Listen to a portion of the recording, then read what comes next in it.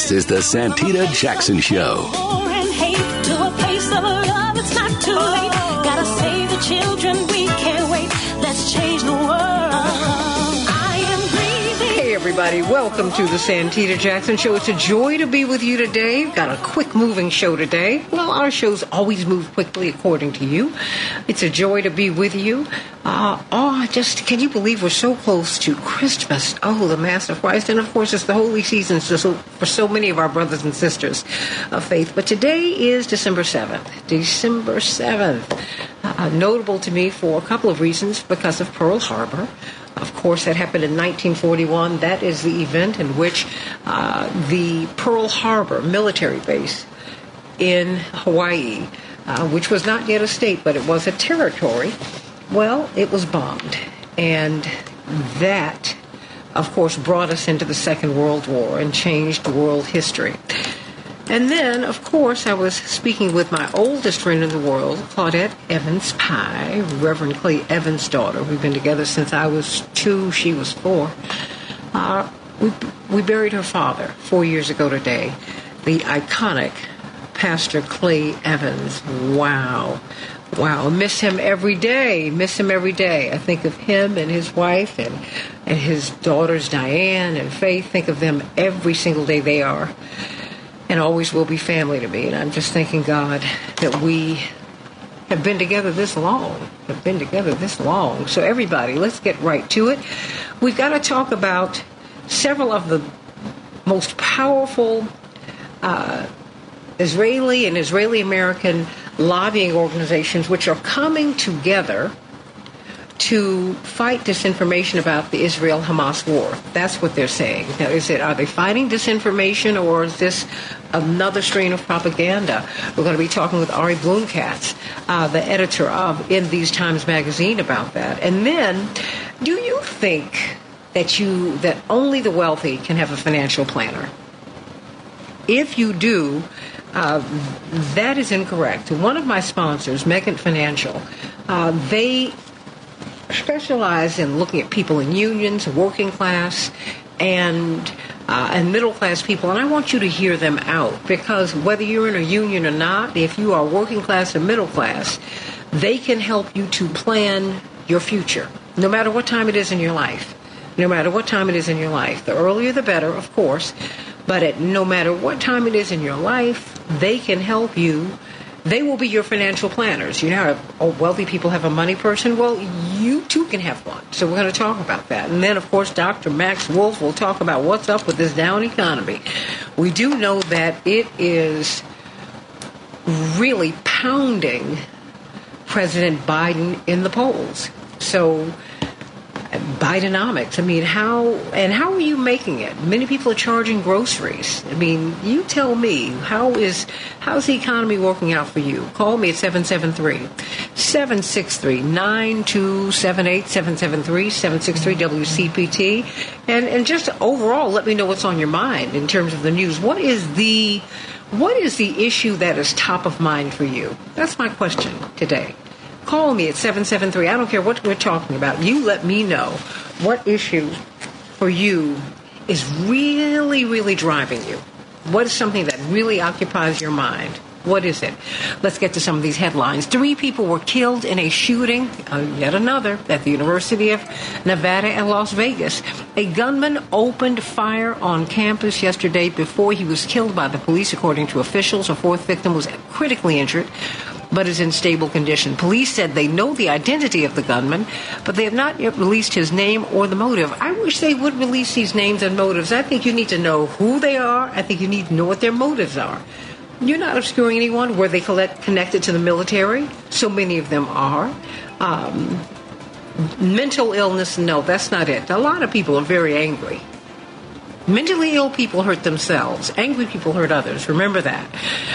4 Republican presidential hopefuls sparred in a debate last night. Got a little nasty, but there it was. Former UN Ambassador Nikki Haley, who's leading the second tier. Indeed, Donald Trump is way far ahead of the pack. But she took some incoming fire, but most people believe that she won the debate. Florida Governor DeSantis was also part of the debate, as was Vivek Ramaswamy and former New Jersey Governor Chris Christie. Former House Speaker. Wow. He has, Kevin McCarthy, will be leaving the U.S. House of Representatives, like Paul Ryan before him, like John Boehner. What is up with the House and the speakers? As soon as they can get out of there, they run for the hills. He wants to, quote, serve America in new ways, close quote. He said yesterday the California Republican was ousted as Speaker in October after a revolt by hard right members. The same thing happened to John Boehner and Paul Ryan. What's going on within the party? What's going on in the House of Representatives? He'll leave office at the end of the month, but a special election to fill his seat may not happen until summer. Wow, narrowing the House Republican majority until then. Republicans yesterday blocked a vote to advance a national security bill that includes billions of dollars in Ukraine aid. What do you think about that? 6 pro-Trump electors were charged in Nevada yesterday, claiming to be presidential electors in 2020 and submitting certificates to Congress falsely stating that Trump won the election in Nevada. I want you to call me at 773-763-9278, 773-763-WCPT. What is the issue that's really got you going? It's 40 degrees today. That will be the high. It'll be cloudy in Chicago. 44 degrees, partly sunny in Minneapolis, St. Paul. In the NBA tonight, the Hornets will be facing off against Chicago in Chicago. The Spurs will be facing off against Minnesota in Minnesota. There was no NFL activity last night. In the NHL, the Predators 4, Chicago 3, the Wild 5, the Flames 2. And those are just some of the headlines on the Santita Jackson Show. So, everybody, let's talk with Pastor Darius Brooks. Pastor Brooks, before you give us the good news, I want you to tell us about all this food that you've been passing out, particularly in this season, but you do it throughout the year, thankfully, at Grace Central Church in Westchester, Illinois. How you doing today? I am great, Grant. Santita, I'm so awesome. And Grace Central Church, 10216 South Kitchener Street, Westchester, Illinois. We had a full day 2 weeks ago, last week, and then just on this Tuesday, they were around the corner. Oh, my goodness. It's almost like we are a grocery store feeding people that's really hungry. Santita, I'm so excited. Grace Central Church, 10216 South Kitchener Street, Westchester, Illinois, every Tuesday from 5 till 7 and Wednesdays from noon till 2 for seniors so they won't be out in the evening. And y'all, we give food. We don't get no peanut butter, jelly, and crackers. Grace Central Church, gracecentral.net, Grace Central, 10216 South Kitchener Street, Westchester, Illinois. Every Tuesday from 5 till 7, and on Wednesdays for seniors from noon till 2. Santita, this morning I'm excited about getting into the good news, and congratulations on all that you do, really. And I'm loving the way God is doing some things in your heart with the radio station, more than you'll ever know. People are watching, and people are listening to you. I know what I'm talking about. This morning I want to talk to you guys about it may be held down, but it won't be held back. 2 Thessalonians 2:7, for the mystery of iniquity doth already work. Only he who now holdeth back will hold back until the taking of him is out of the way. And what the Word of God is saying is about, you don't have to worry about wrong. It's going to take care of itself. You don't have to worry about you not paying your bills. They're going to go away on its own. Santita, I told somebody the other day, people of God, listen, you don't have to do nothing crazy. Don't take care of your teeth. They'll go away on their own. When you're dealing with situations and problems in life, don't you worry about the crazy stuff. It's going to happen on its own. That's what Thessalonians is talking about today. But the one who holds back, or the one who don't let that stuff take its place, will move those things out the way. But the one who let those things stay there, the only way good stuff is going to happen is, Santita, put your seatbelt on as I get ready to close. Sometimes God has to permit what he hates to create what he loves. So when we have something in store, and God knows he got to produce it through us, even sometimes when we're in the way, he'll move us out the way in order for that thing to produce. I don't know who I'm talking to this morning, but I'm talking to somebody. Sometimes a lot of our challenges are not the problems. It's the way we're viewing ourselves in context of what we're doing. We're fearfully and wonderfully made. God said we can make some of the best decisions and choices in life. Somebody said we could turn lemons into lemonade. In the New Testament, he used messages, a cloud of fire, to put over the Israelites' head to lead them in the precise direction that they was going to when they could not see for themselves. People of God, it's called trusting God. He speaks to us every day. So do not be alarmed by what's happening, even if it's out of your hands. Trust God. Every messenger, he speaks to you about your personal situation, because people speak, when God is speaking to us and you and me, normally people speak to what we're really dealing with. Sometimes you can hear some good stuff and it don't pertain to where you are in life. That's good stuff. But when God is speaking, he only speaks to our personal place and space, which is our spirit. Here, he sends messages all day long. What did you hear yesterday? What did you hear the day before? What's in your head right now that's bothering you? That it won't be held down. It may be held down, but it won't be held back, because you're going to use what God told you to do. That, because the thing is, it is a personal relationship that you do have. It is a personal relationship, and so God will speak to you personally. Let me ask you this: how are you dealing with?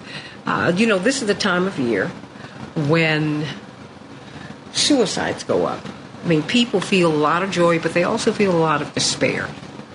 Pastor Darius Brooks.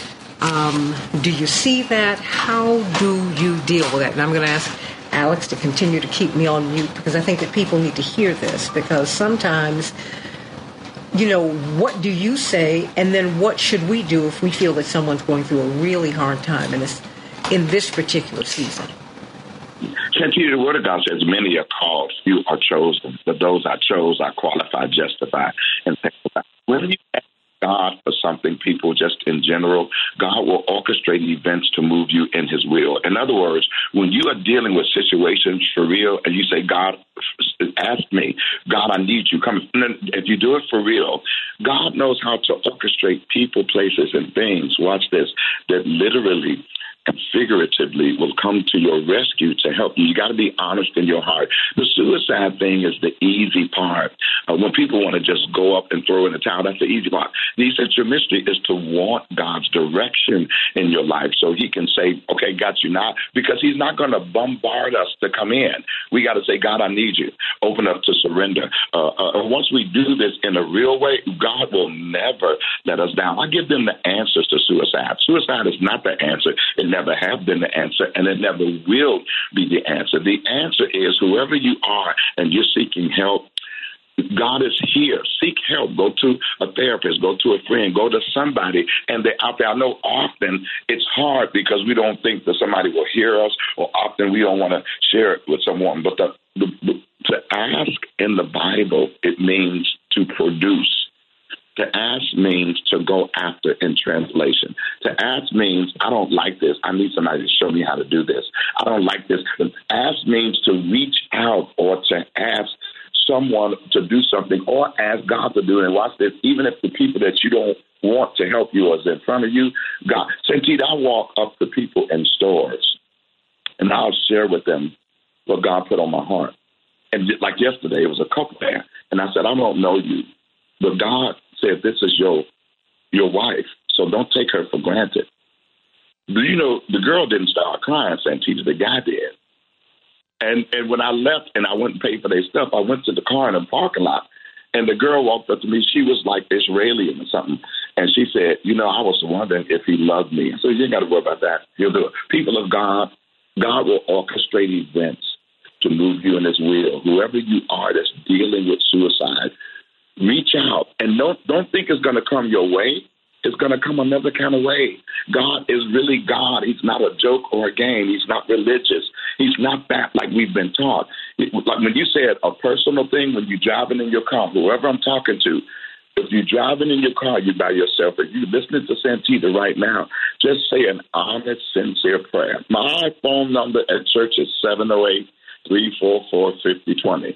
Call me anonymously.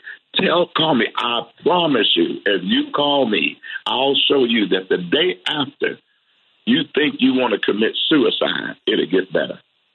You better hear the words that are coming out of my mouth. The enemy wants to kill, steal, and to destroy. And whoever he can get in their heads and hearts about taking their lives, that's what his goal is. Whoever you are, I tell Grace Central this.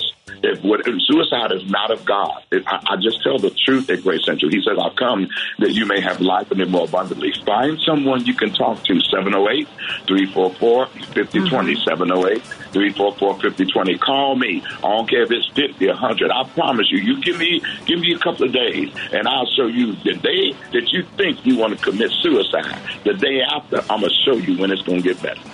And I'm going to tell you, even if you're not a believer, because I'm sensitive to the fact that there are, for a whole lot of reasons, a lot of people who say they don't believe and a lot of people who don't. Mm-hmm. What I try to do with this good news for everybody is to give you something, to give something to hold on to, because I've been confronted about that. I do that. And then I know a lot of people, some people have been turned off by the church for one reason or another, and I get that. Mm-hmm. I get that, but I know that you cannot. Church is not the only place where you find hope and faith and love. And you said something that was important, Santita. You said believing is not about church. Hope is not about church. Faith is not about church. Santita, and people, whoever you are, that's what has messed up a lot of people. God is not church. God is spirit. And he talks and speaks to our spirit. And because I often say, if you think education is expensive, you should try ignorance. Or the most dangerous place in the world is sincere ignorance. It's sincere ignorance. The most dangerous place in the world is sincere ignorance. God uses everything to help us. We just think it's church. Now, majority of the time, it's the good news, but you got to think churches are just like hospitals. You got good ones and bad ones. Churches are just like police. You got a good cop, a bad cop, a good doctor, a bad cop. Y'all please. But God's purpose. But I can appreciate if that's not your thing. Even if you are, because my mother's mother, church was not her thing, but she was someone who deeply, deeply believed in God. And I just want everyone to understand that there are many, many ways to go at this. But I want you to receive the good news, because that's what it is. It's good news. That's all it is. I want your heart to be lighter today. I love you, Pastor. Pastor, tell me how we can worship with you very quickly. Grace Central Church, 10216 South Kitchener Street, Westchester, Illinois, every Sunday from 10:30 till noon. And you can also watch us on YouTube, Tuesdays from 7 to 8. Great words. Stuff like what you're talking about is what Pastor I teach Darius on strongly. Yep. Pastor Darius Brooks, everybody. Love you, Pastor Brooks.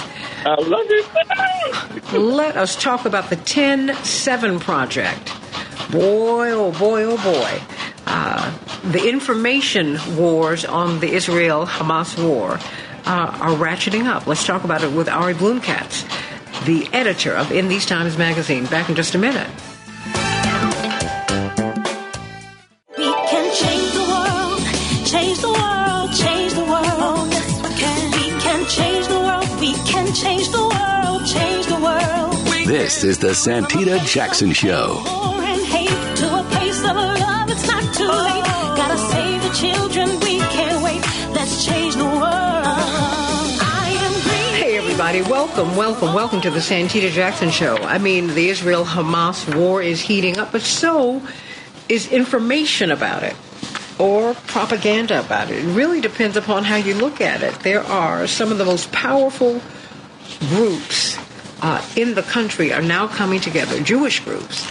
And they are saying, we are going to counter the misinformation. I mean, and this is AIPAC, the American Jewish Committee, the Jewish Federations of North America, the Anti-Defamation League. Well, AIPAC, the conference of major American Jewish organizations, they are among the most powerful Jewish interest groups in the country. They've come together to launch something called the 10-7 Project. And so the question is, what is the 10-7 Project? What will they be putting forth? And really, at the end of the day, Ari Bloomekatz, is it truth? Call us at 773-763-9278. Executive editor of In These Times magazine. I did not know that you'd been at Tikkun.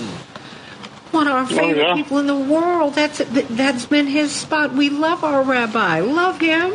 Oh my gosh. I was like, wait a minute. I knew I loved you for a reason. What? Oh, yeah. Oh, my gosh. Oh, no. We go all the way back. Me and my father go back, like more than 50 years. But talk to me. What is... Oh, yeah. I said, I knew I liked this guy for a reason. There was much more to it.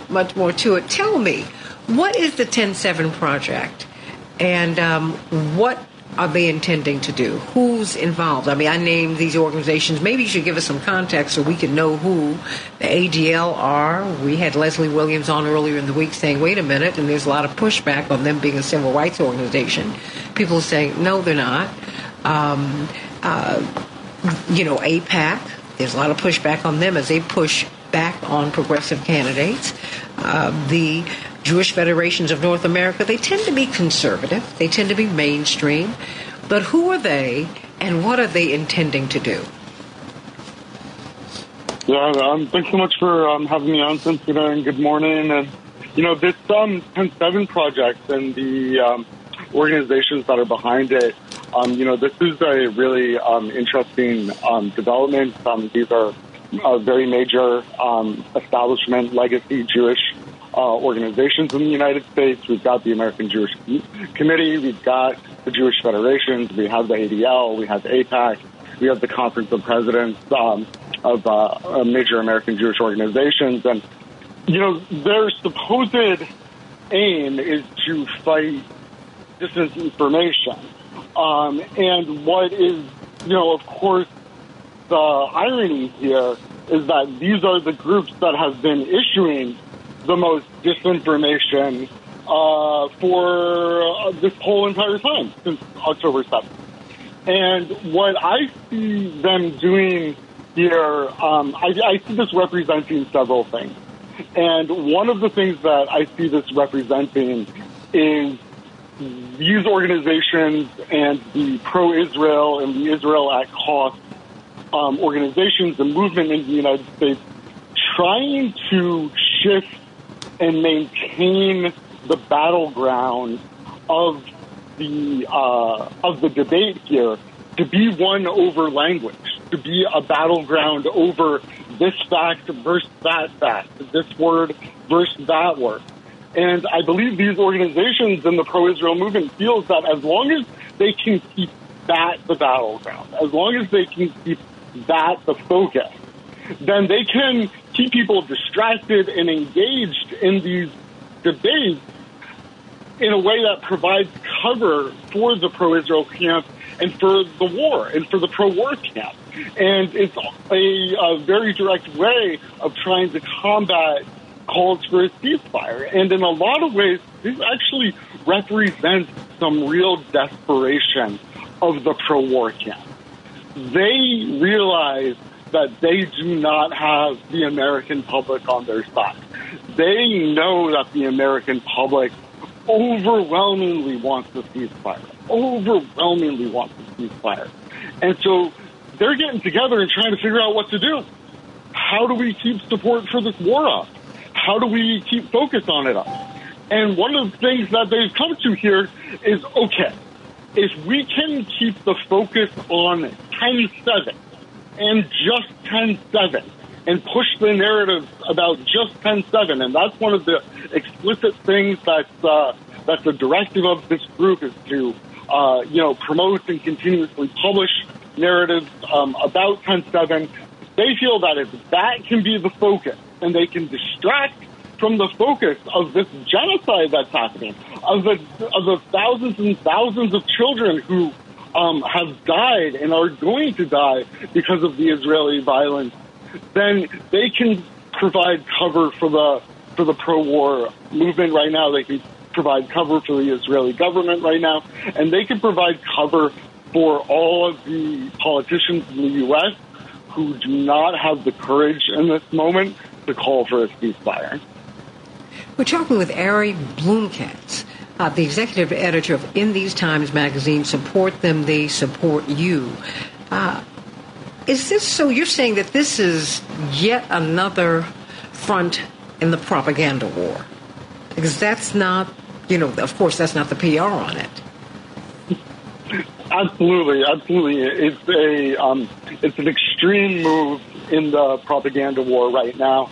And, another thing it represents to me, it represents several things, one of which is, the inclusion of AIPAC in this group is a really, interesting and scary inclusion in so many ways. And, we have to remember that, AIPAC's Political Action Committee, not so long ago endorsed dozens of Republicans who refused to certify Joe Biden as president.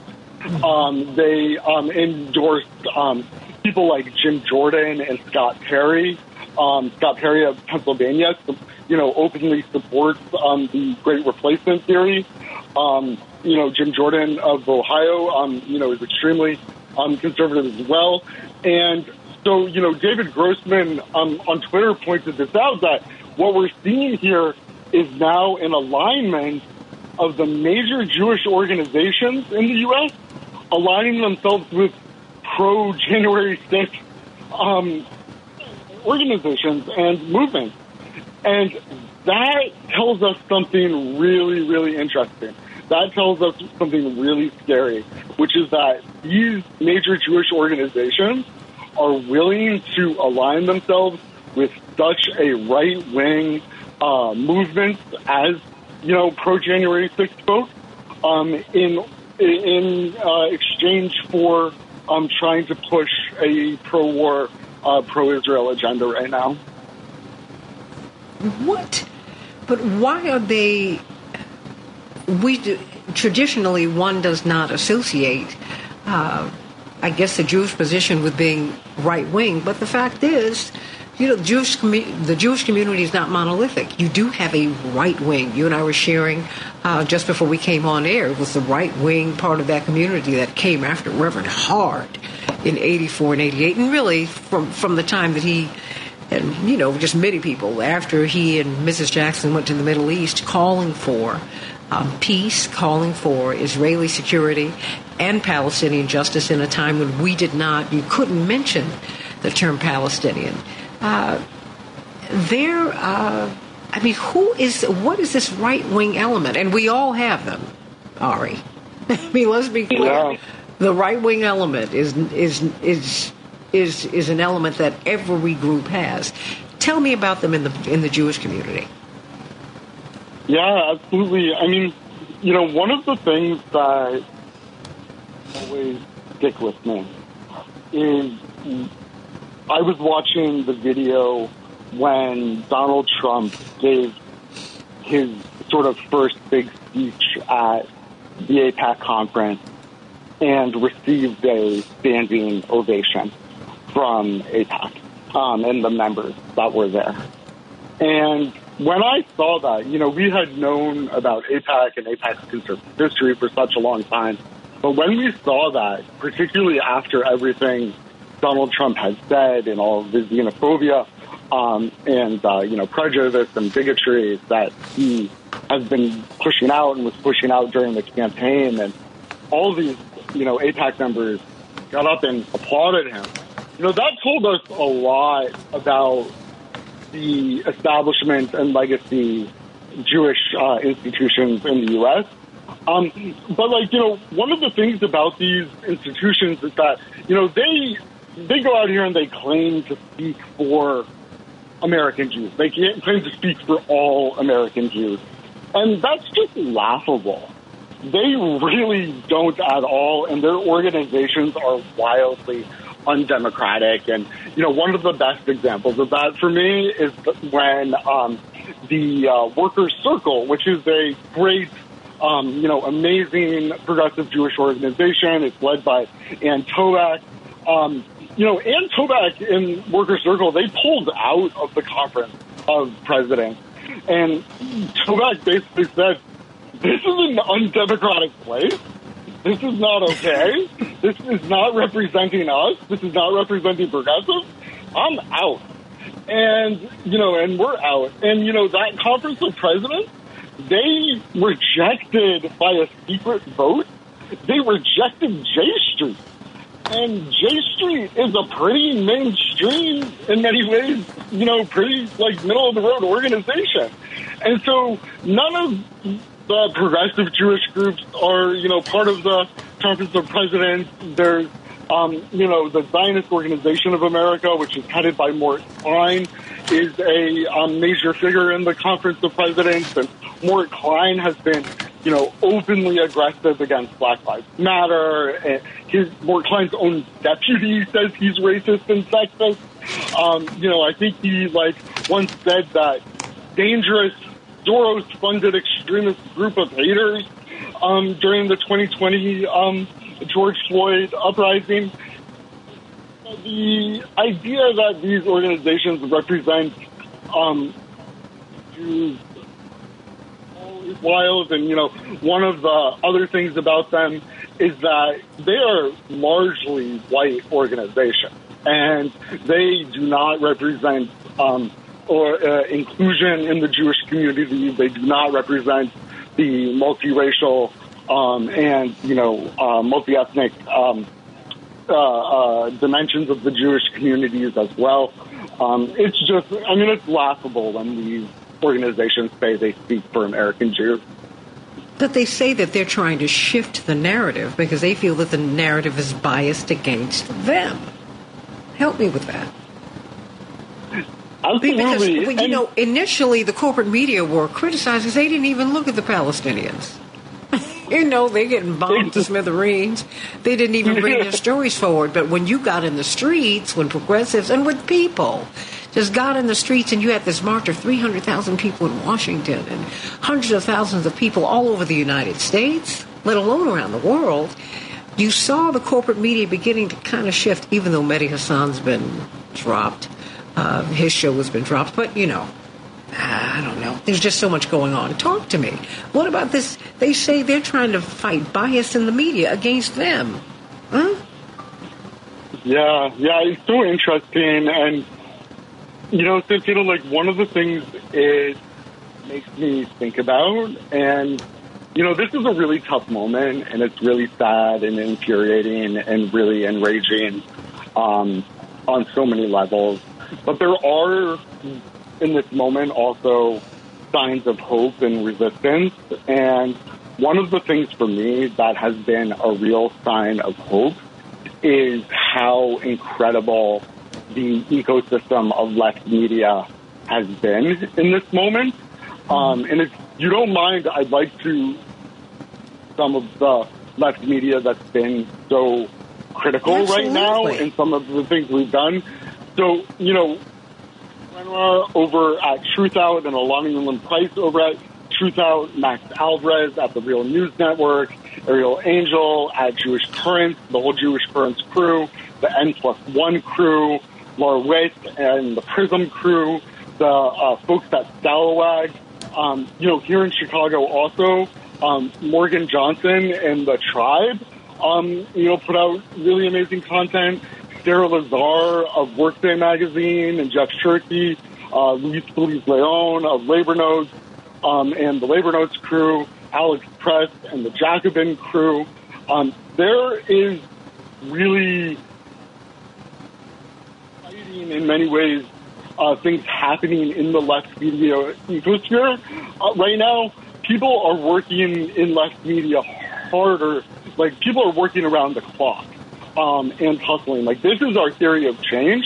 And what 10-7 Project shows me, in a lot of ways, is that these mainstream or even, right-wing Jewish organizations feel like they are losing the narrative.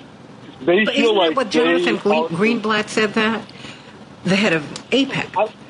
in a conference call, it is reported that he said, "You guys, you're missing this. We're losing the PR war, and it's generational. Do you not know the kind of fight that we're fighting?" Do you think they know? Because it just seems like Americans have shifted on this, and I think it's caught people by surprise. Yeah, I think you're right. And Greenblatt of the ADL is an interesting figure here, and I kind of, I was looking at this project pretty closely, and one of the things I was wondering about it was whether or not this formation is also a way for these right-wing and mainstream Jewish institutions to try and get some amount of control over Greenblatt, because right now he's, for them, acting like the drunk guy at the party that, like, won't stop talking and saying the wrong thing. And, like, and he's just, like, he's hanging out with Elon Musk, who's hitting all sorts of anti-Semitic rhetoric, and he's going after progressive Jewish groups and calling them hate groups, and, like, he's just, like, going, like, wild. And I kind of wonder if this formation, if one of the sort of, like, side effects is to try and get him and his messaging under control, because the ADL is taking serious hits right now, and even from within them, like their own staff is, what the heck is going on here? What, I think they've seen resignations, they've seen statements, like even from their own staff. So I think this is a sign of desperation. This is a sign of, a bunch of, like, folks coming together. I would have loved to be a fly on the wall of some of these Zoom conversations or if they were in-person conversations about, okay, what do we do? We are losing all the young people. We are losing the American public. We are losing huge swaths of the Jewish public. Like, what are we going to do here? And then they're like, okay, not an idea. Let's just showing people as many pictures and telling as many stories from the massacre on October 7th. And maybe if we do that, maybe if we keep doing that incessantly as much as possible, then people will be distracted from all of this horrible stuff that Israel is doing right now. And it's a sign of desperation to me. Well, I mean, but how are they going to counter 16,000 people killed, 1 million people who've been asked to go to the south, and they're bombing the south now of Gaza? The UN has said that this is the most unsafe place in the world to raise a child. How do you, 90+% of the water is undrinkable. If the bombs don't kill you, the disease will, because they cannot bathe, they cannot use the bathroom in a sanitary way. They can't. How do they plan to counter that? That's not a lie. Yeah, absolutely. Well, these organizations and their leaders and their comms departments are betting on something that is frankly deeply, deeply insulting to all of our American Jewish communities and to the public. And what they're betting on is that we're stupid. They're betting on, like, us not attention and not caring about the sanctity of human life, and about us not caring about Palestinians, and they're betting on what they've always bet on in a lot of ways, which is that their efforts to dehumanize Palestinians, their efforts to paint the Israeli government violence against Palestinians as some sort of righteous violence. They're betting on that, and they're going to keep pushing on that, but that's not going to happen.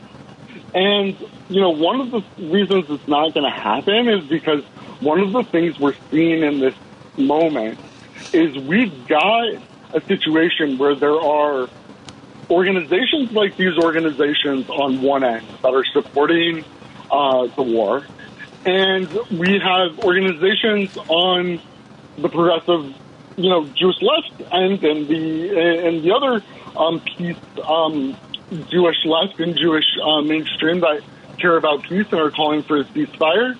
And then, we've got some amount of centrists and liberal Zionists here. And this is an analysis that Rebecca Vilkomerson and Danya Rajendra have been talking about. And what's very important to note here is that there's not a lot of space anymore for centrism or for liberal Zionism. There used to be this thing, and there still is in some ways, but there used to be this thing that people would talk about, which is PEP. They would talk about being progressive except for Palestine. Well, that's not possible really anymore. And I think a lot of what we're seeing in this moment is that, moving forward, we're going to see some real, some more problems, I should say, with anyone that is claiming to be a liberal Zionist, with anyone that's claiming to be progressive except Palestine. Like, that window is narrowing. And so this 10-7 project doesn't really have the constituency to talk to anymore. And in many ways, they're just talking to themselves.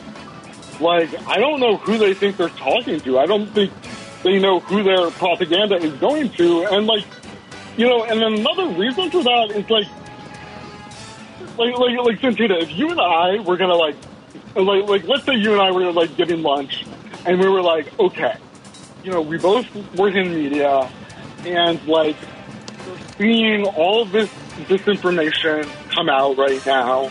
We're seeing the American public, leaning one way, and it doesn't make sense. What are we going to do? I wouldn't, talk to you and be like, okay, you know what I'm going to do? I'm just going to talk to some Jewish friends of mine, and we're going to get together and try to combat that. That's a defeatist and, ridiculous strategy. What, we would do is probably be like, okay, we got to get a multiracial, multi-ethnic coalition of media organizations together to really, work on this and to really figure this out together, because we can't figure this out by ourselves. We can't figure this out alone. We have to do this in solidarity with each other. We have to do this as a multiracial, multi-ethnic coalition. And this 10-7 project, which is these organizations are largely headed by white men. They're largely headed by white people. They're largely headed by, right-wing folks. They're not pretending to be diverse or in really any way. Ari Bloomekatz, everybody, he is on fire. We've got Augie. He's going to talk to us during the break. I know you got to go, but I wanted him to weigh in and give us a comment. Everybody, if you think you need to be wealthy to have a financial planner, you are wrong, wrong, wrong. I want working and middle-class people to listen to Mekit Financial in the upcoming block. Back with more of the Santita Jackson Show.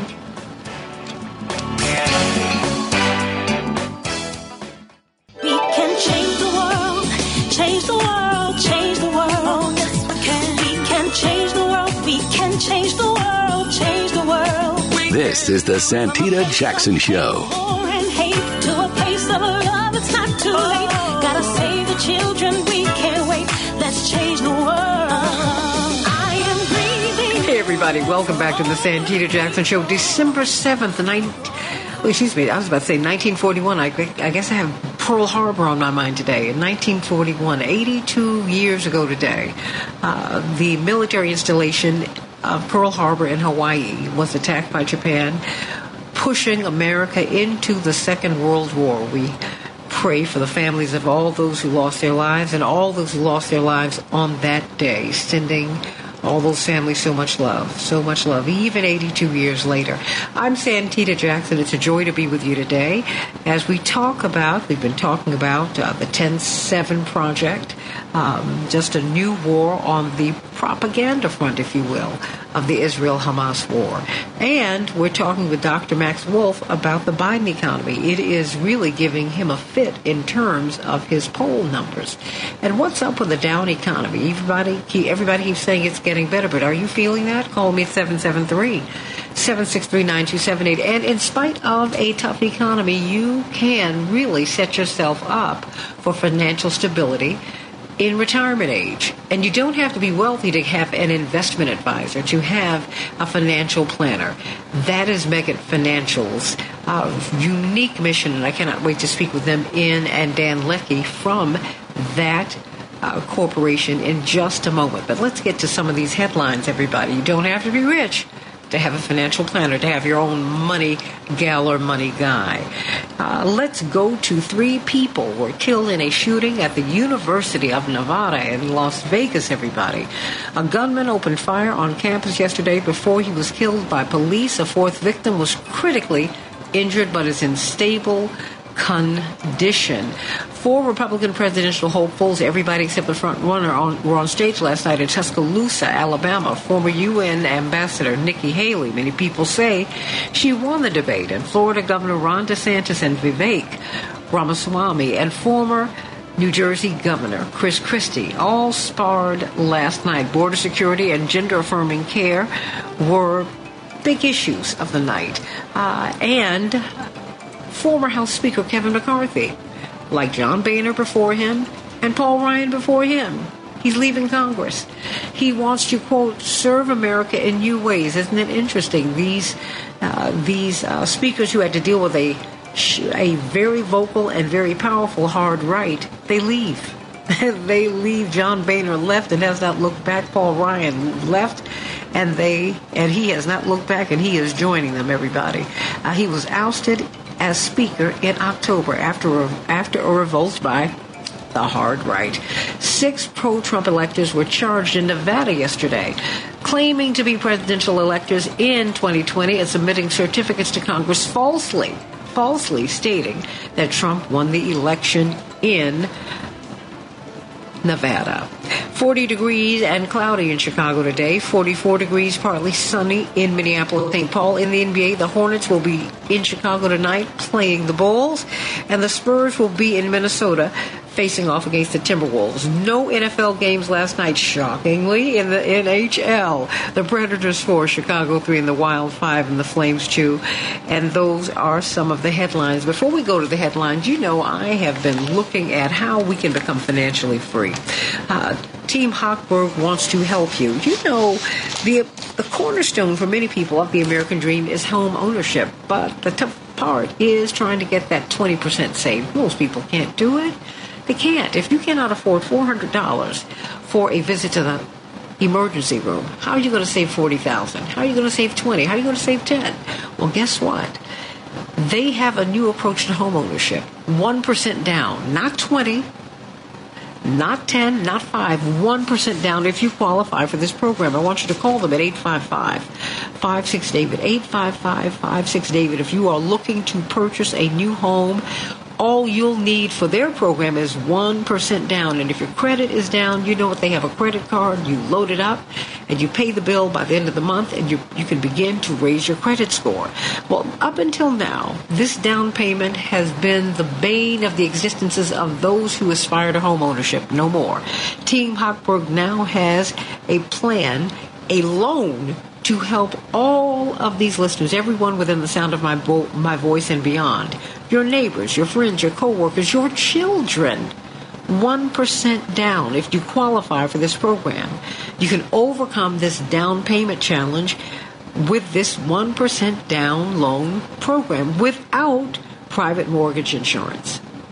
That's saving a whole lot of money, everybody, a whole lot of money. So do yourself a favor and call them and ask them about it. You can go to 56david.com and go online and look and click the link and look at the program. But I would advise you to give them a call. There's nothing like talking to a person and explaining your situation and having them explain the program, and you can see if it's going to work for you, everybody. Team Hochberg has helped thousands upon thousands keep their homes or be on the road to home ownership. So I want you to call them today at 855-56-DAVID, 855-56-DAVID, 1% down to own a home.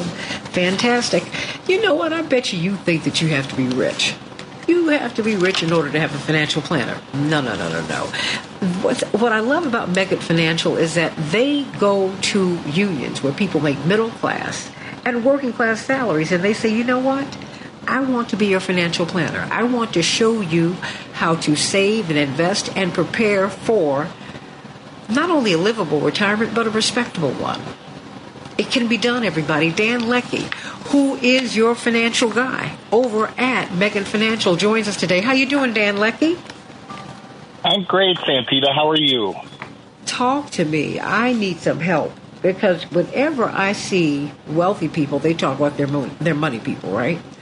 And their investment advisors. They have private bankers. You know, they don't even go to, even if they go to the bank that we go to, they go to a special room because they have their own people. And you're like, yeah, that's nice, but I want to be your people. Talk to me. What do you do? What is Meggitt trying to do? Trying to change the game. How dare you? Well, we really base our approach on education. You mentioned just a couple seconds ago about how we work with union members. And, you know, most of the union members we work with have a pension, and that's going to be guaranteed income for the rest of the member's life. That's game-changing. You know, you kind of look at planning for union members and planning for, you know, someone like myself who doesn't have a pension. And you want to balance retirement income versus what I call nest egg savings, right? How much have you put away in a 401k or a Roth IRA or some sort of investment vehicle so you're able to live comfortably in retirement? And it really comes down to education, understanding where you're at and what you need to accomplish your goals. And the sooner you start, the easier it is. And I also think a big part of it is how you live, right? You talk about these people going to the special rooms at the special banks, and, you know, and that's perfectly fine for them, but not everybody has that ability or want to do that. And so, you know, we're a very down-to-earth, family-run business, and you know, education is the key, is looking at everybody individually, analyzing their situation, and just working through a plan that's going to allow them to be successful in retirement. Do you only work with people who have pensions? No. The majority of the people we work with have pensions, but we work with everyone. Well, talk to me. Well, let's disaggregate this. Say someone is making, can you ever make too little money to come to you? Everybody doesn't make 70, 80, 90, 100 plus $1,000 a year. Some people make 50, 40, 30. Is it possible to plan for retirement when you are not breaking the bank, so to speak? Absolutely. I mean, anyone can plan for retirement, right? Like, we spend a lot of our time these days meeting with, 20-something-year-old apprentices with the unions who are starting out in that financial range and don't have anything. So we're happy to develop a plan with anyone, but I also think it's important to note that you are going to need, you know, some sort of a plan, some sort of a nest egg or source of income. And for the majority of us, like me, that's going to be Social Security. And so I get the question all the time, when should I turn Social Security on? And it's really an analytics-based question. Is this your only source of income? How much income do you need to live on in retirement? And what does your nest egg look like? So, yeah, if you're someone who's making $30,000, $40,000, $50,000 a year, you can still have a retirement plan, but you might need to work a little longer than someone else. But it's still a plan, and it's still a game plan, and it gets you to a place where you're comfortable living while you're no longer working. Do you think now that you say that you might have to work longer? What if you are? How does that work? I mean, when do you have a time when you look at someone's nest egg, when you look at their financial situation, and you say, okay, now's the time for you to go into Social Security, or do you try to have people wait as long as they can before they go into that system? No, I think it's definitely a person-by-person situation. So the earliest you can turn Social Security on is going to be age 62. And the latest, it has to be turned on by age 70. And for every year that you wait, that amount goes up roughly by 8%. So you want to take into account what that nest egg is, any other income that a person has. Maybe you have somebody who's slightly older than their spouse, and their spouse is working. You want to look at that whole picture and put that together, combine it with what their needs, wants, and goals are, and come up with that time that makes the most sense.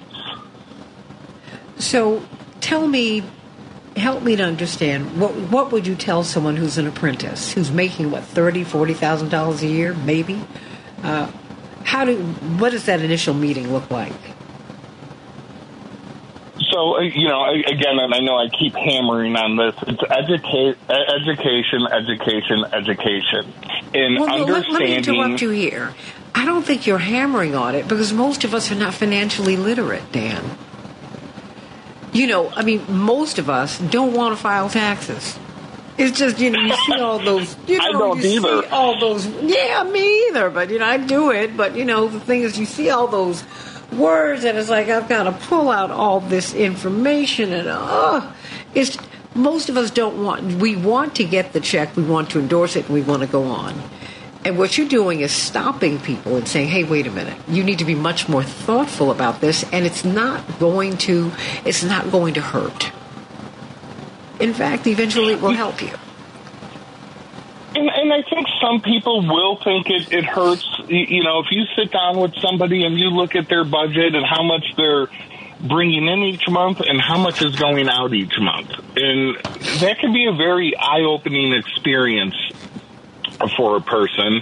And it can be a rough experience. If you're bringing in $2,000 a month, and you sit down and you go through everything and you're spending $3,000 a month, obviously we have an issue, right? Most likely you're relying on credit cards and you're going to get yourself into a situation which you just keep digging a bigger hole and it becomes harder to get out of. So I think understanding some basic financial principles and just having a direction. It's really hard to tell a 20-year-old you need to save $500,000 by the time you're 67. That's incomprehensible. No one's going to get that, and you're going to lose. It's a losing battle. But if you can start smaller and say, hey, if you start a Roth IRA now, and you put X amount of dollars away, and say we make 5% a year on that for 40 or 50 years, you're going to have $500,000 or $600,000. It's just the earlier you start, and the magic principle in all of this is compound interest, is reinvesting money you make and letting it work for you. That will grow, but the longer you wait, that break-even point, it gets pushed down decades. So if you can get a 20-year-old to start saving $3,000 to $6,000 a year, they're going to be in great shape. What if you are, let me give you a challenge, but probably not for you. I know what's coming. You come on, get ready for it. You're 40, 45, no nest egg. And I say this in this context. Most Americans cannot go to the emergency room. They don't have $400. They don't have $2,000 extra dollars someplace. I mean, most Americans are living really hand to mouth now. What do you say to them? I mean, if you have to go before their union, or if you have to go before their group, say, their professional group or their social group, what do you say to them? Obviously, there's a lot of that, right? I mean, there are a lot of people who are check to check, and there isn't that extra to save. And I think it really comes down at that point to what are the living expenses? How are you living? Are you being frugal enough? And if you are, and there's just no extra, that comes to a point where either you're waiting to 70 for Social Security. You can look at, do you have the ability to take on, a few extra hours at another job? Can you get a side hustle? And it could be anything, working at Home Depot, driving an Uber, anything to earn a few extra bucks to give yourself a cushion each month to where, if you do need to go to the hospital, you have a couple $100. If you get a flat tire, you're going to your savings account, your emergency savings account, versus swiping the Visa card in order to cover those emergency expenses. And once you get into the habit of doing that, even if it's $100 a month, right, it'll start to add up. And they'll start to gain some freedom, some control of their money. One of the biggest things I tell everyone I meet with, and it's the hardest question for any person to answer, is how much money do you need to live on in retirement? Or how much money do you spend enough, or how much money do you spend right now each month to live comfortably the way that you want to live?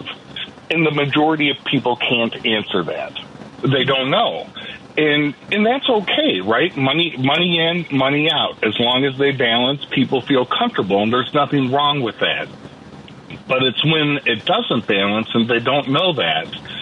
So I'll tell someone to take a blank sheet of paper and start on the first of a month. And every time you have an expense or something comes out of your checking account or you use your debit card, just put the date down, the amount, and a short description what it was for. It doesn't have to be a beautiful Excel sheet. It doesn't have to be a fancy application. Just a sheet of paper, put it on a magnet on the fridge, write down all your expenses for a month, and then at the end of the month, add those up. And look at how much you brought in and how much you spent. And if you don't like the way that the numbers look, then you start to dive in those expenses. What could I have avoided? What could I have done differently? And if you do that for 2 months in a row, I really think it helps a person gain control of their money. You know where your money is going. And if it's not enough, then you may need to pick up, some extra hours or find another source of income to get that balance out. But it can be done. It just takes hard work. And a lot of people feel, and I'm not sure what the right word is, but they feel defeated before they even get in the fight. Yes. I mean, because people are really, I was checking out of the grocery store, and my audience have heard me talk about this. And this woman's story, the cashier, her story broke my heart. I looked at my bill. It was just under $100. I hadn't even purchased any protein. I said, "What is this?" And she said, "Oh, ma'am, I tell you, it gets harder and harder for me every month." She said, "I've got a teenage son, and I just can't afford. I can barely afford to shop here."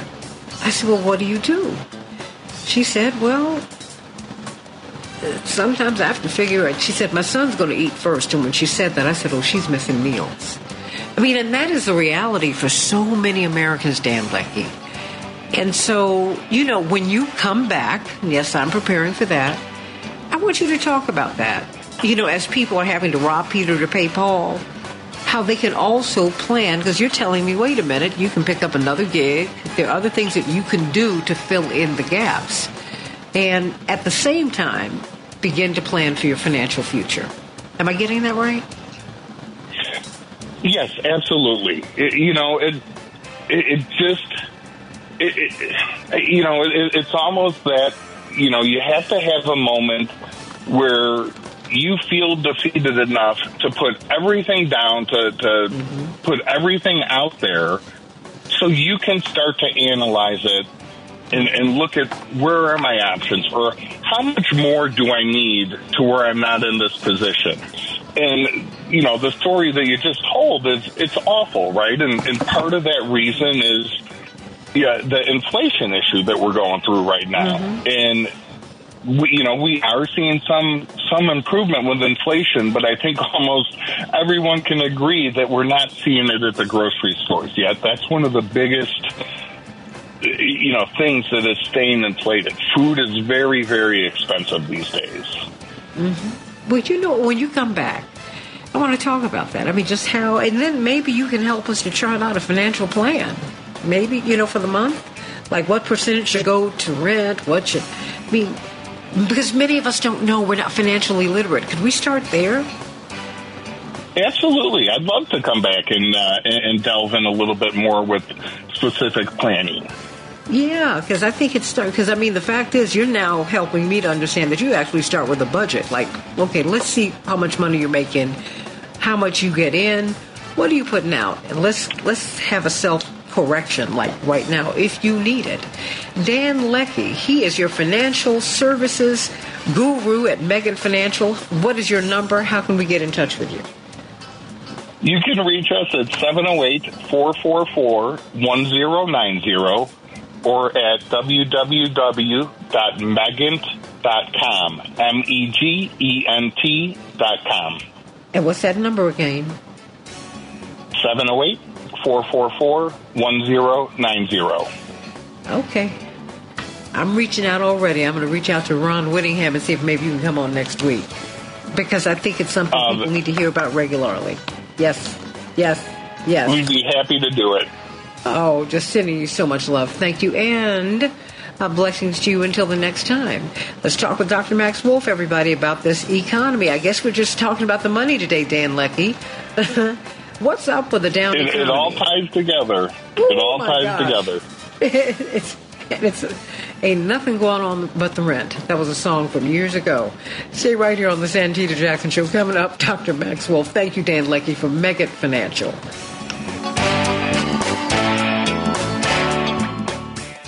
This is Chicago's Progressive Talk, 820 AM, WCPT Willow Springs, and online at WCPT820.com, where facts matter. Hi, I'm Martha Stewart. Every year, more than 4 million pets enter shelters here in the United States. My friends at American Humane have been helping animals since 1877. The goal is to ensure that pets have a safe shelter, especially during natural disasters. Adopting a shelter pet allows shelters to help more animals awaiting care. Please consider adopting today and take some time to learn more about American Humane's other work at AmericanHumane.org. Retirement can be scary, but only if you're not prepared. That's why AARP created thisispretirement.org. Because unless you've already retired, you're in pretirement, and you still have time to plan. Learn about retirement savings options, potential tax breaks, and how you can build savings over time. Visit thisispretirement.org for free resources to help you customize your action plan and feel the retirement fear disappear. Brought to you by AARP and the Ad Council. Tired of all those talking heads down the dial who think they're always right? People need to just calm down. It's gotten ridiculous. Welcome to WCPT 820, where facts matter. Quite frankly, I get most of my news from you. This is WCPT 820, Chicago's Progressive Talk. You're listening to WCPT 820. Here's the latest Chicago weather update. From the Weatherology Weather Center, I'm meteorologist Jennifer Wojcicki. We'll see sunny skies here for today with a high in the low 50s. Southwest winds around 5 to 10 miles per hour, gusting as high as 15. And then for tonight, partly cloudy, a low near 43. Friday, partial sunshine develops, high around 56 degrees. Then by Saturday, a chance for rain showers, cloudy, high of 51. Sunday, partly sunny, high of 35. That's your latest Chicago weather update. Currently, it's 37. This is an announcement. Paid spokesperson who is not a lawyer. The Pulaski Law Firm with main office in Houston, Texas is the attorney responsible for the content of this announcement. This advertisement is not legal advice, and the choice of an attorney should not be based solely on advertisements. Services are not available in all states. Attention, previous patients or colleagues of Dr. Fabio Ortega. In 2022, Dr. Fabio Ortega was found guilty of sexual abuse of patients. Fabio Ortega's abuse occurred while he was serving as an OBGYN at North Shore University Health System and Swedish Covenant Hospital. If you are a patient of Dr. Fabio Ortega, call 800-892-0841. Dr. Ortega's employers, North Shore University Health and Swedish Covenant Hospitals, failed to protect patients from crimes they knew he was committing. Pulaski Kirker is an expert in holding physicians and the institutions that hire them accountable while protecting confidentiality and the patient's emotional and mental state. If you were assaulted by Dr. Fabio Ortega, call Pulaski Kirker 24/7 at 800-892-0841 for a free confidential consultation. You don't pay anything unless we win. Call 800-892-0841. That's 800-892-0841. This is Ron Whittingham, and I'm co-owner of Megan Financial, an independent retirement and financial services firm here in Chicago. We've built our business on playing the long game, teaching financial literacy to our clients to prepare them for a great future and a dignified retirement. Investments, pensions, 401ks, they're all pretty complicated. We make sure that you understand it all. Give us a call at 708-444-1090. We're Megan Financial, and we're your partners in a happy retirement. Or visit us at megent.com. Securities and advisory services offered through Cetera Advisors, LLC, member of FINRA SIPC, a broker-dealer and a registered investment advisor. Cetera is under separate ownership from any other named entity. The views depicted in this broadcast are general in nature and provided for informational use only. The views are not necessarily those of Cetera Advisors, LLC. They should not be considered as specific investment or tax advice. All information is believed to be from reliable sources. However, we make no representation as to its completeness or accuracy. Keep in mind that investing involves risk, including loss of principal. Investment decisions should be based upon an individual's own goal, time horizon, and tolerance for risk. Consult your investment and/or tax professional regarding your unique situation. Hey, Google, play WCPT. Streaming Chicago's progressive talk from TuneIn. We can change the world, change the world, change the world. Yes, we can. We can change the world, we can change the world, change the world. This is the Santita Jackson Show. War and hate to a place of love, it's not too late. Gotta save the children, we can't wait. Let's change the world. We've got Dr. Max Wolff here on the Santita Jackson Show, WCPT 820, the nation's largest progressive talk radio station, and AM 950 radio, the voice of progressive Minnesota.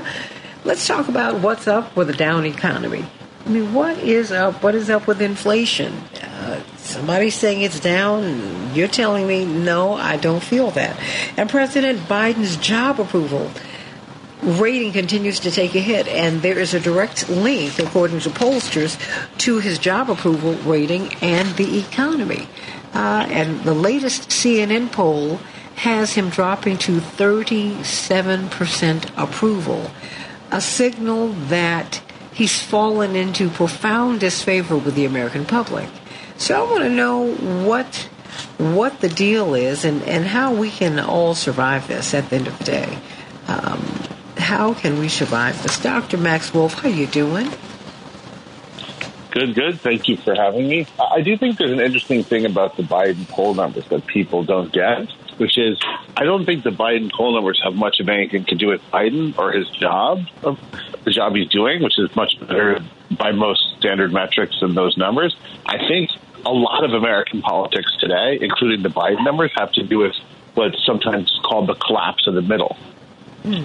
So you have a political establishment that picked a candidate that appeals to the middle to beat somebody who had some unique personal attributes and was pretty far out on the right spectrum of standard American politics and who did shockingly well. I would call that the fall of the middle. And you have this guy in the middle, and he's doing pretty well, but his poll numbers say he isn't, but his performance is actually pretty good, but he doesn't get much credit for that. That's the fall of the middle. You have a very unusual set of beliefs around the Ukraine-Russia conflict. There's probably some heavy tampering now in public opinion on everything, but that looks to me like the fall of the middle. If you look at the sort of support for Israel versus support for Palestinian civilian casualties or interest in Palestinian civilian casualties, you have a story of the collapse of the middle. If you look at whether or not to continue to extend the government's ability to fund itself, you have a collapse of the middle. If you look at the Republican Party looking for someone to run it because the middle collapsed, courtesy of a fringy candidate, then you have a collapse of the middle. You have a many-month clown show that gets someone who's pretty far out on the spectrum, right? In the Democratic Party, you see all kinds of disunity, too, around some issues that have historically not been so problematic because the Democratic Party has a collapse of the middle. And if you had the temperament to watch a few minutes of last night's heavy intellectual extravaganza on the Republican Party primary side, you could see a collapse of civility and a fading relationship with reality for some people and a collapse of the middle. Everybody's kind of ready to say, I'm an extremist candidate in a country where historically everyone ran as a moderate. And I think too much shift too fast leaves the parties, the pundits, and the polls a little behind the public. Well, I think you make a point. I mean, you do have Donald Trump, who many people feel is an extreme candidate, has extremist views. An argument can be made for that, but that having been said, you have someone who has always been a moderate to conservative, at least within the Democratic context. And it's like water's not seeking its own level. It's like you're not punching at your own weight here. But the fact is, whatever the polls say, Americans are saying, I can't breathe. I cannot afford. I can't afford the United States. I just can't afford. I can't afford my rent. I cannot afford my groceries. And people keep telling me that things are getting better. I'm like, I'm not crazy, or am I?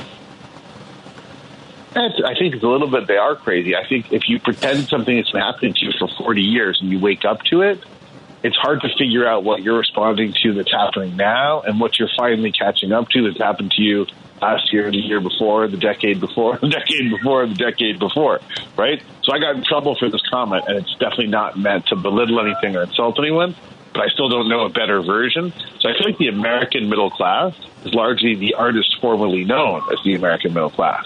And they're beginning the process of politically coming to with no purse in the back of a van. And that is a process that creates some jarring swings in understanding and trust patterns. And I think we're kind of there, right? And that's a tough place because it's hard to benchmark, right? How do you catch the level in this business, right? What's the level rate of inflation? What's the level rate of unemployment? What's the level rate of affordability? How much should a house cost, right? And if you sort of try to make a pattern out of it, the American middle class has been priced out of being middle class because they aren't anymore. And no one's going to tell them that. They're not going to get that. So you're going to have a wild process here where some people decide that it's, people kind of decide that it is whoever they're comfortable blaming. Black people, immigrants, Jews, Republicans, Democrats, aliens, internet, whatever, right? It's going to be pick your own scapegoat or pick your own usual suspect and round them up. And that's also a process that collapses the political middle. We're talking with Dr. Max Wolff about the economy, about Bidenomics, about how you are making it in this economy and what you can do to make it in this economy and how the economy is impacting the presidential election. He just made some profound observation about the position that President Biden is in because, it's inarguable. He's done a lot of great things. He has. And yet that's not making a dent in the poll numbers. Interesting. Paul from Seattle. Paul, what's on your mind today? Good morning, all. Let me make a quick point about the poll numbers. I would put about as much stock in the poll numbers as I would in the two things that everybody has, which is an opinion and a rear end. so to speak.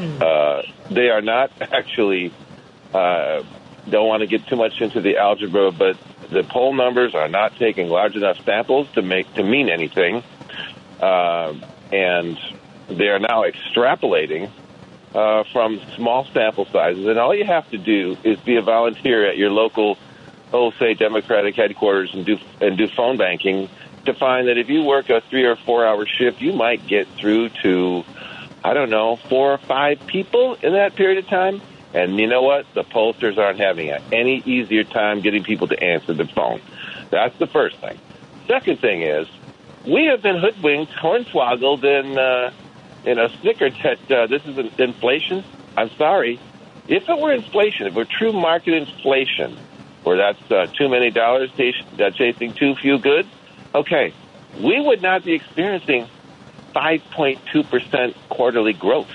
You see, they've been sweeping this under the rug, making us like, oh, it's the Biden economy that's inflation.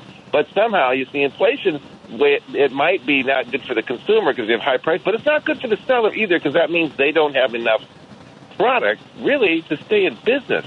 But somehow they're reporting huge profit, which means they have plenty of product and they have been gouging us. They have been gouging us and simply testing what the height and prices that market can bear because they know that people have jobs.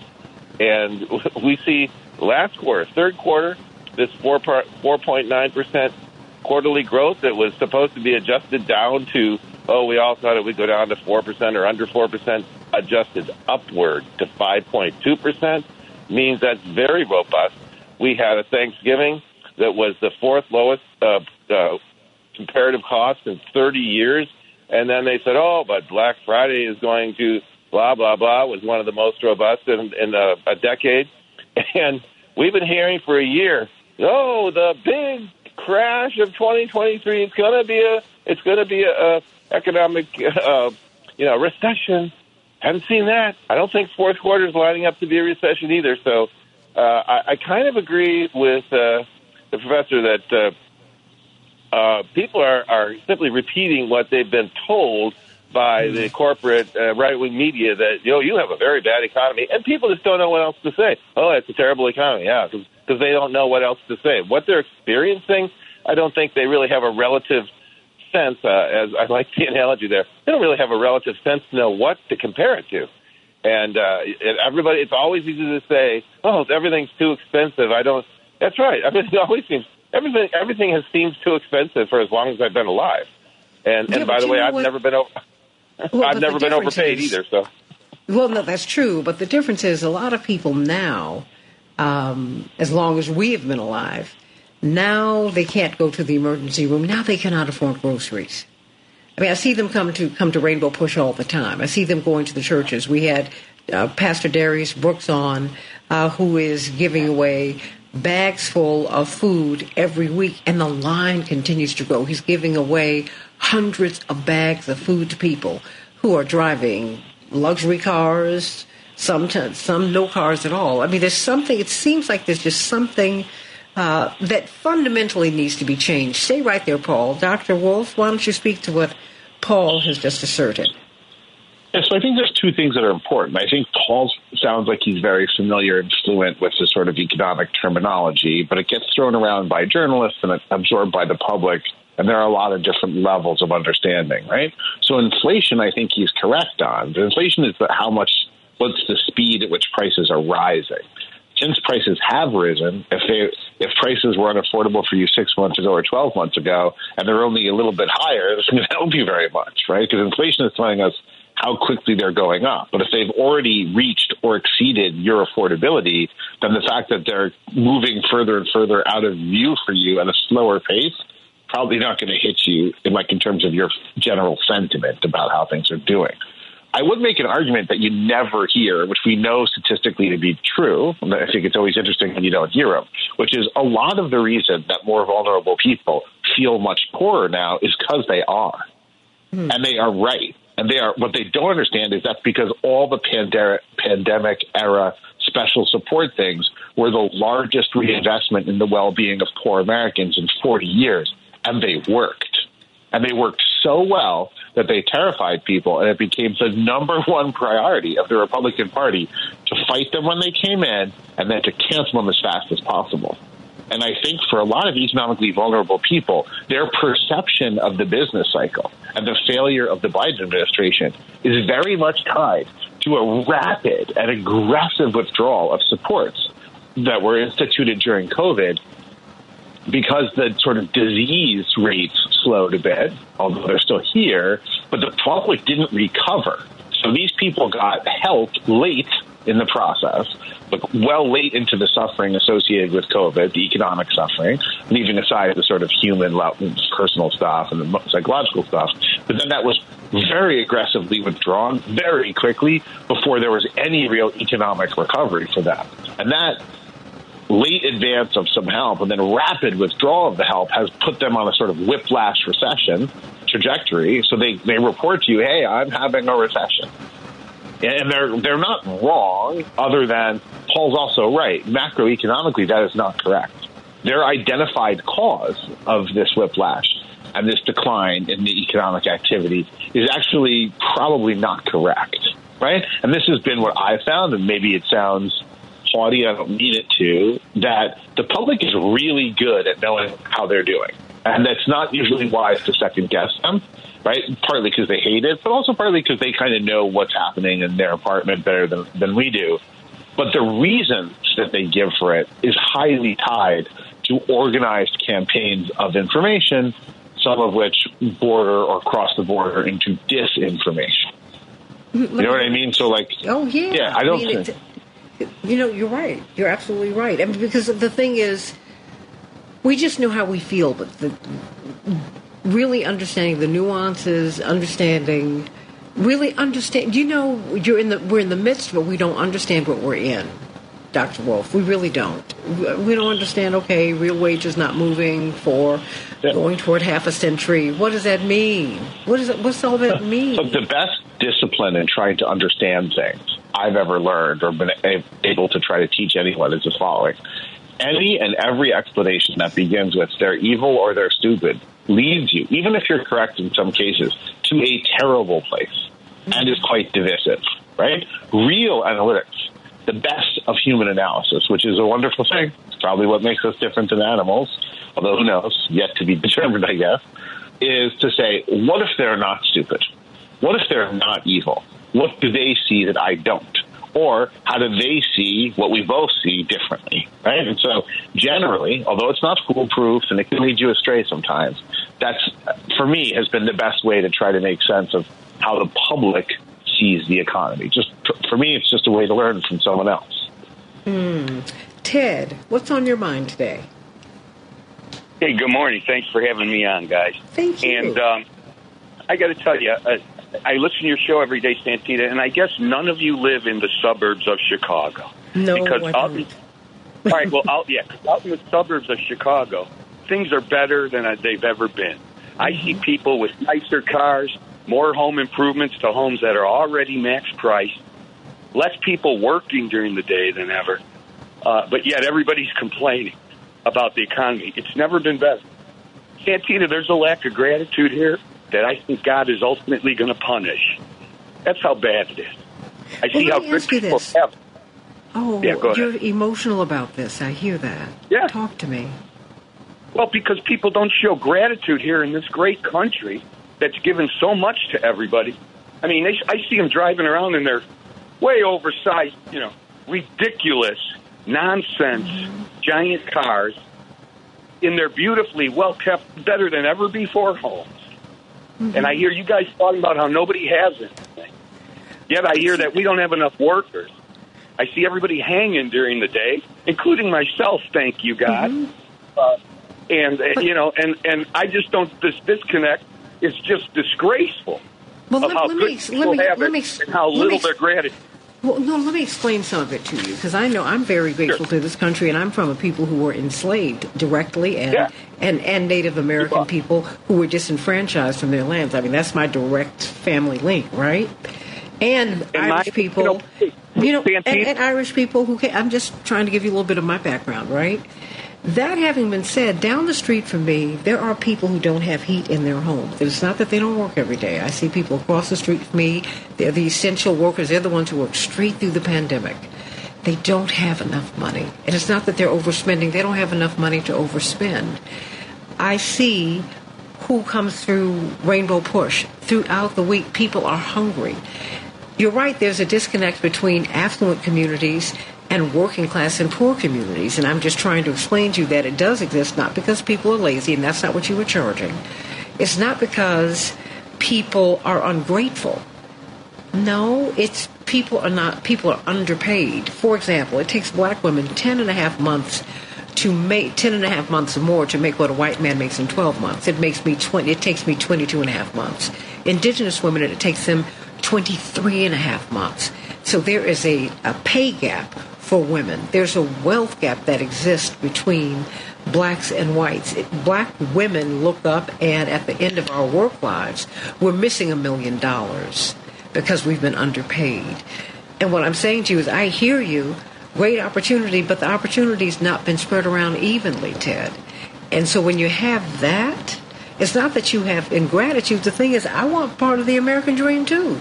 I just don't want it to be my nightmare. But stay right there, Ted, because I think that perhaps, and I want you to engage us. I don't want you to leave, Ted. I want us to talk with one another, because I hear your emotion, and I want to engage you. Dr. Wolff.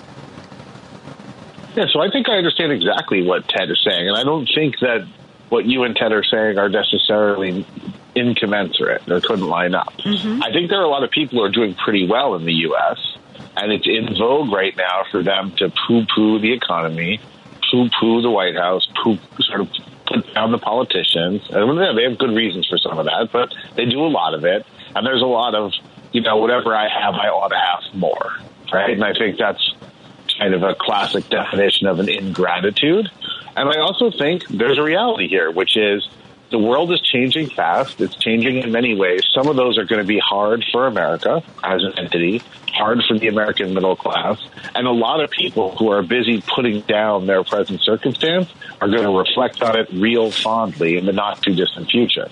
And it's hard to see that. I think that might be what Ted is saying. And we see it in the numbers, too, by the way. So we see a lot of communities and a lot of people who are getting incredible amount out of this economy in this country and who have decided that they should be kind of responding to that with an ever more avaricious critique of how much they didn't get that they want and how much more they want. And if they have one fancy car, they want two. And if they have one fancy home, they want a bigger one or a second one. And that always coincides side by side with want. Because if some people are getting too much and are not appreciative of it enough, there's people out there who aren't getting enough. They are always together, those facets in a society. What, Ted, are you still there? I am, and that was brilliant. That was brilliant, Dr. Wolff, no doubt. Absolutely. That sums it up nice. Yeah. Ted, I've got 1 minute for you before Dr. Wolff closes everything out. Okay, thanks, Santita. Everybody, join me. Drop to your knees and say thank you, God, for the unbelievable life you've given me, and help me to have gratitude about the things I have, rather than always looking at what I don't have. I mean, we got to have gratitude here. I've never, let's let Doc, he said it right. He said. Well, may I add to your prayer? Let us pray that the structural inequalities that have disadvantaged some and advantaged others will be healed. There is a breach. There is a breach. I got you. But that is not a prayer, Santita, because look at all the Jones. No, it is, because I my parents worked for Reverend Dr. Martin Luther King. Before Dr. King got his PhD, but he was first a man of the cloth. And he felt that poverty was a sin, that in a world made by God, for any of God's children to be hungry, to be homeless, to be unhoused, to be unclothed, to not be able to actualize themselves is shameful. And some people are brokenhearted, Ted. And so when you ask people to drop to their knees, particularly when they have been dropped to their knees, the people of Tulsa, they had a bomb dropped on them, which dropped them to their knees. It was the first time a bomb was dropped in America, on American soil, and it was dropped by the white citizens of Tulsa on black people.